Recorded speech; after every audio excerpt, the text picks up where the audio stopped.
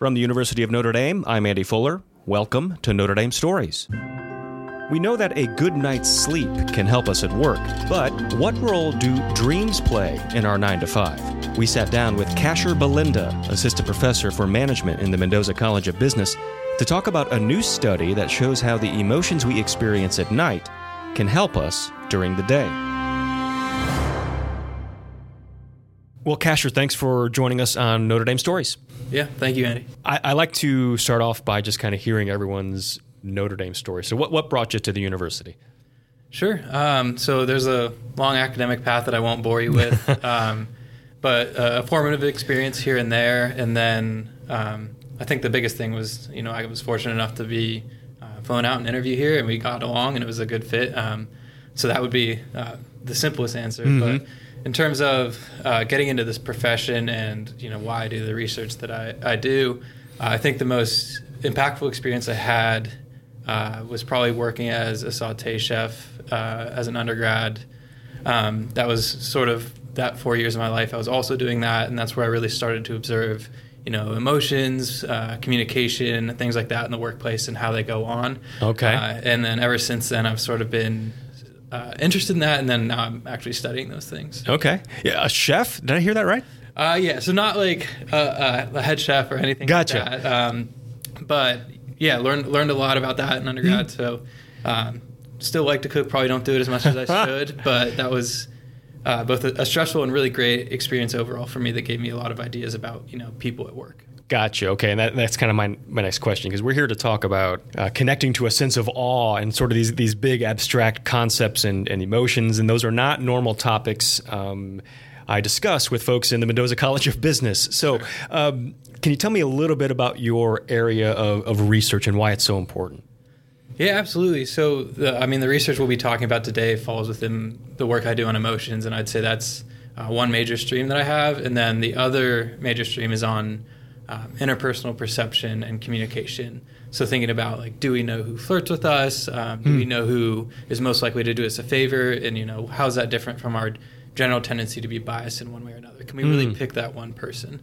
But in terms of emotions and some of the stuff we'll be talking about today, one of the reasons that's really interesting to me is because, we all have moods at work that are relatively stable, that go on, but our days at work and even before work are often punctuated by certain experiences. Might be an argument with your partner right before going to work, or it might be a dream that inspires awe right before going to work. And those sort of more discrete episodes really shape the way we feel and think and do things for way longer than people tend to typically think, I believe. Gotcha. Okay. So yeah, we're talking about dreams and their impact on our work life. So give me an overview of this study that is forthcoming, or by the time this hits, it may be already published. What was the question you were trying to answer? What area were you interested in exploring specifically? Yeah, so there's two, what I guess would seem at first sort of separate questions, but are pretty related once you start to think about it, at least from my perspective. And for me, as an emotion scholar, the first was, how can we sort of harness the benefits of awe at work? Because this seems like an emotion that's not really, at least obviously connected to the workplace. But I think it's a more common emotion than people tend to think. And so the idea was how can we bring this experience into work? And then a big question about that is time. When are you going to experience these emotions?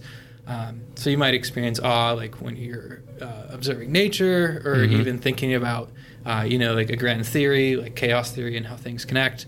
But in terms of timing, right before the workday, what might elicit awe? And one of the things that came to mind were dreams. Often you wake up and you're I just had this crazy experience, and especially when you connect the dots sort of between the experiences you had in that dream and sort of your waking life, or just start to think about it more, sort of like epiphany.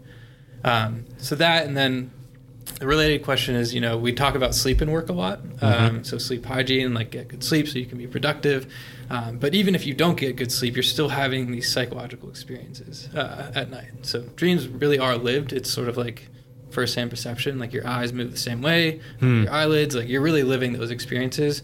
So we wanted to explore the impact of, having those experiences right before work. How does that shape your day? I don't often get into methodology in studies for these types of interviews, but it actually feels important in this case because the majority of us, I think, actually don't remember our dreams. I think it's something like only 40% do, if I'm correct. So in order to kind of get like a meaningful data set or something to draw observations from, I imagine you had to set this up in a certain way. So how did you go about exploring this topic? Great question. So a few things you hit on there that I think are pretty important. Two, which I'll get to later, are sort of timing and then repeated observations. But with respect to that 40%, it's not necessarily that 40% do and don't, or like that 40% are dreamers and 40% are not.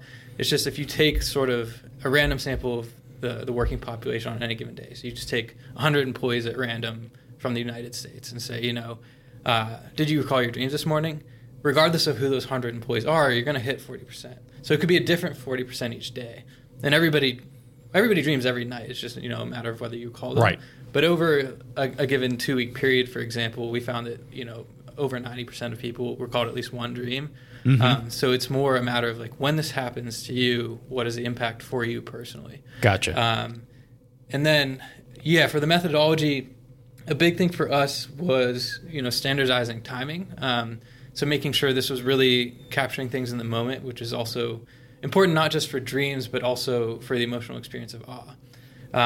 So this tends to happen upon awakening. So we were really interested in making sure we were really accounting for time zone, when people were waking up, what was their work schedule like, to really get their experience of awe in their dream right when they recalled it, or if they recalled it upon awakening. And it's really, regardless of whether you continue to remember the contents of that dream, it still has that impact just because of the emotional experience it elicits when you're first recalling and thinking about it, in the case that you do. Gotcha. You mentioned that that term sense of awe now a couple times. I just want to make sure I'm tracking with you on what you mean when you say that. Is this the type of thing where I'm looking at a tree that's changing colors because it's fall outside and Niagara Falls? I mean, that's what I think of when I think of sense of awe. My mind honestly goes to nature most of the time. Yeah. Is it that type of emotional experience that you're talking about? Yeah, that's a great observation. I think so. Two of the most common things underlying the experiences of awe are this feeling or appraisal of vastness. So something's sort of beyond your frame of reference, to the way that you're typically thinking about things. Gotcha. Sort of, you can think of like epiphany in a way. Yep. And it also creates this need for accommodation, or a need to sort of update the way you think about things. Like, how could that have happened? And it's like either you do update or you don't. But in the moment, needing to feel like, or feeling like your understanding of things are incomplete, that's a big part of it as well. And so a lot of times it happens with physical things, like you see trees changing colors, like you said, or observing nature.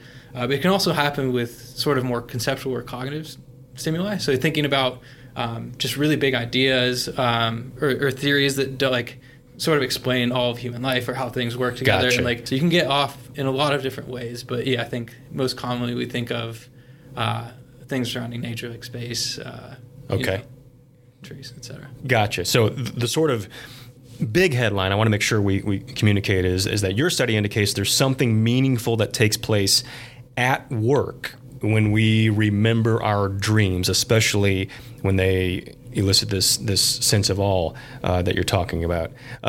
Tell me more about that. What is it that you found that happens to people at work when they have these experiences? Right. So it's like sort of going back to emotions versus mood. You have that punctuating event. In this case, that's dreams, and it's that experience of awe that sort of, the awe doesn't stick with you throughout the day, but it changes the lens through which you sort of view things for a substantial period of time after. Mm-hmm. So you can sort of think about having this awe-inspiring experience in the morning, and when you experience awe, a lot of times that makes you think about yourself and other things relative to a broader perspective. So I like to say it in the grand scheme of things. And so you also do that with work events thereafter. And that really helps you think about stressors, for instance. So say your boss comes and yells at you, or gives you a higher workload. You're starting to think, maybe that's not a as big of a deal in the grand scheme of things, because you're still thinking like in the way that experience sort of made you think in the moment, at least for usually like a few hours or something along those lines. So that's how it sort of bleeds into the day. Gotcha. So I want to restate it just to make sure I understand. So maybe these dreams give us a sense of awe, which, allow us to kind of get outside ourselves a little bit and kind of contextualize what it is that's happening at work, and realize, that stressor that normally would send me spiraling, in the grand scheme of things, isn't that big of a deal. And as a result, what are maybe some of the more concrete business terms that might flow from that? You mentioned resilience, maybe productivity. What are some of the implications for my work as a result? Yeah, you're appraising things in a way that I think is a lot healthier, which makes you able to sort of overcome setbacks that would potentially otherwise make you spiral and ruminate, or you're starting to think about things that like would set you back or send you down a rabbit hole. You just sort of like push it aside and keep going. And I think that's sort of colloquially how I describe it. And a lot of times I think you're getting a lot more done because of that when you're in this sort of healthier, like everything's okay mindset.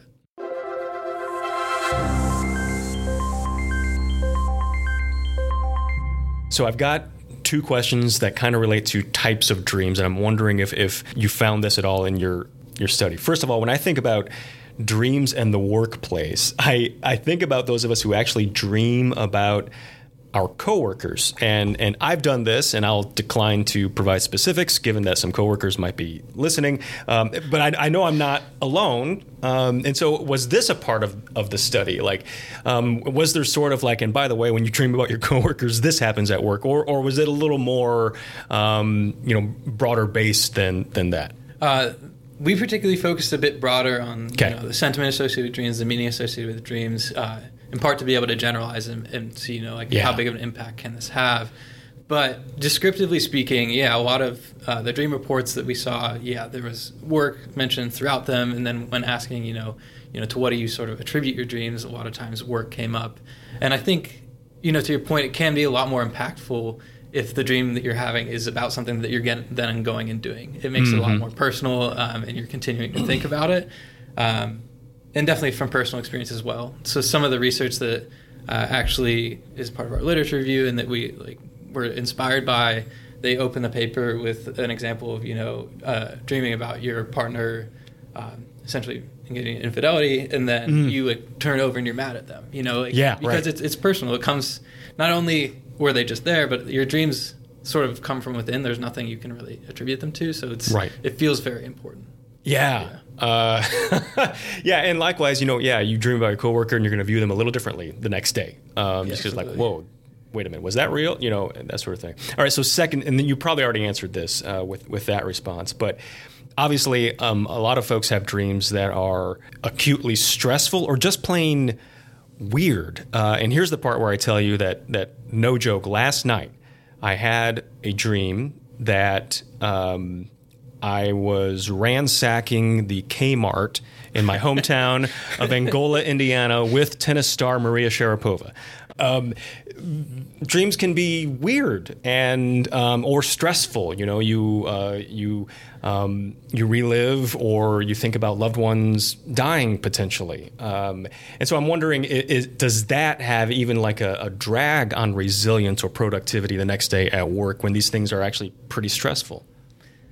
I think it can, but it can also, it depends. So our focus was particularly on meaning, and I think you can find positive meaning in a bad dream or even in a nightmare. So just descriptively speaking, there is an example that really stuck out to me from just reading through some of the descriptive reports that participants gave. And there's one of, being at the funeral for the death of a loved one with just this mass crowd, and everybody respected them so much, and they were just it's sad, but you're just in awe of this moment of this person and how much of an impact they had. And so there's some ambivalence associated with that, but I think that the positive meaning you find in that can be in a way good. So the sentiment of the dream isn't necessarily the same as the impact that it's going to have. And I think there's also ways that this can happen through different mechanisms. So something that I think is particularly interesting as a future direction might be to explore the link between like nightmares or particularly bad dreams and, you know, whether people are willing to lend a hand at work. Because if we're thinking just about the affective experience and that being really negative, or you potentially just sort of experiencing anxiety throughout the day, that might make you withdraw and not want to help people. But you also might feel this sense of like, oh, I want to, you know, make up for that dream or make sure that dream doesn't happen. And even if you don't say you do, we tend to have these sort of like tendencies to, you know, attribute karmic attributions to things. Interesting. And so that might make you actually engage in more helping behavior. So you could see both through different mechanisms, sort of a decline and an increase, depending on how you look at it. Okay. And so it's a net sort of balance at that point. Potentially, yeah. And you never know, but it's interesting. I just would say, like, at base, nightmares aren't necessarily going to have a negative effect. They certainly could, but there's also, I think, ways for bad dreams, especially depending on how people think about them and the sense they make of them in the moment, to have a positive impact as well. So and we can close with this. I wonder if there are folks listening who maybe kind of want to take note of this and maybe apply it to their own lives. So if someone wants to sort of document and try this out, like, I wonder how my dreams are impacting my work life. What advice do you have? What should they do? Sure. I mean, a few things come to mind. I think the most overlooked thing is that you need to be motivated to do it. You need to want to do it to some extent. And so, like, if it's a pain, you're probably not going to want to do it. So do it in the way that makes most sense for you. Just jotting down like a few things in the morning, or if you want to take it more seriously and jot down more, that's also obviously fine. But, you know, like, you can get creative with it too. You know, sometimes it's easier to remember something or bring yourself back to the moment by, you know, just drawing a quick picture and like looking at that, you know, like maybe just sketching something out that might take you less time and be something that you enjoy. Right. So making sure, you know, that it's an activity that you want to keep up with. And then just in terms of, I guess more just logistically speaking, timing is really important. So as you were saying earlier, it's like it's difficult to remember dreams, but like upon awakening, we oftentimes have a more vivid recollection. And so that's when I would probably focus on trying to jot some things down. I think even if you forget like that, what exactly happened, is still going to impact you throughout the day. But if you want to like later reflect, which I think can be awe-inspiring in itself, you know, it's like, how did my mind create this? You go back to that journal and you're like, wow, like that could be a meaningful experience just flipping through the pages. And if you want to like enjoy it to the extent that you did, or like find the meaning that you did upon awakening, I think it's best to do that, you know, right when you have those thoughts, because otherwise they might fly away. I think the even bigger question for me, even though like I love the dreams aspect of this, is really how can we bring more awe into our lives, especially in a way that benefits us in multiple domains, such as work. And that was one of the reasons why this was so inspiring to me, is like, you know, how do we get on at work? So thinking about like what that means for you, like what's led you to experience awe in the past, and like how can you bring or create opportunities for that? I know you can't artificially really create that, but that's sort of the idea behind the dream journal too, is it's giving you opportunities to sort of like flip through the pages later and maybe experience awe again. So how can you sort of upregulate awe or create it in your own life? Very interesting stuff. Casher Belinda, thanks for joining us. Thanks so much, Andy.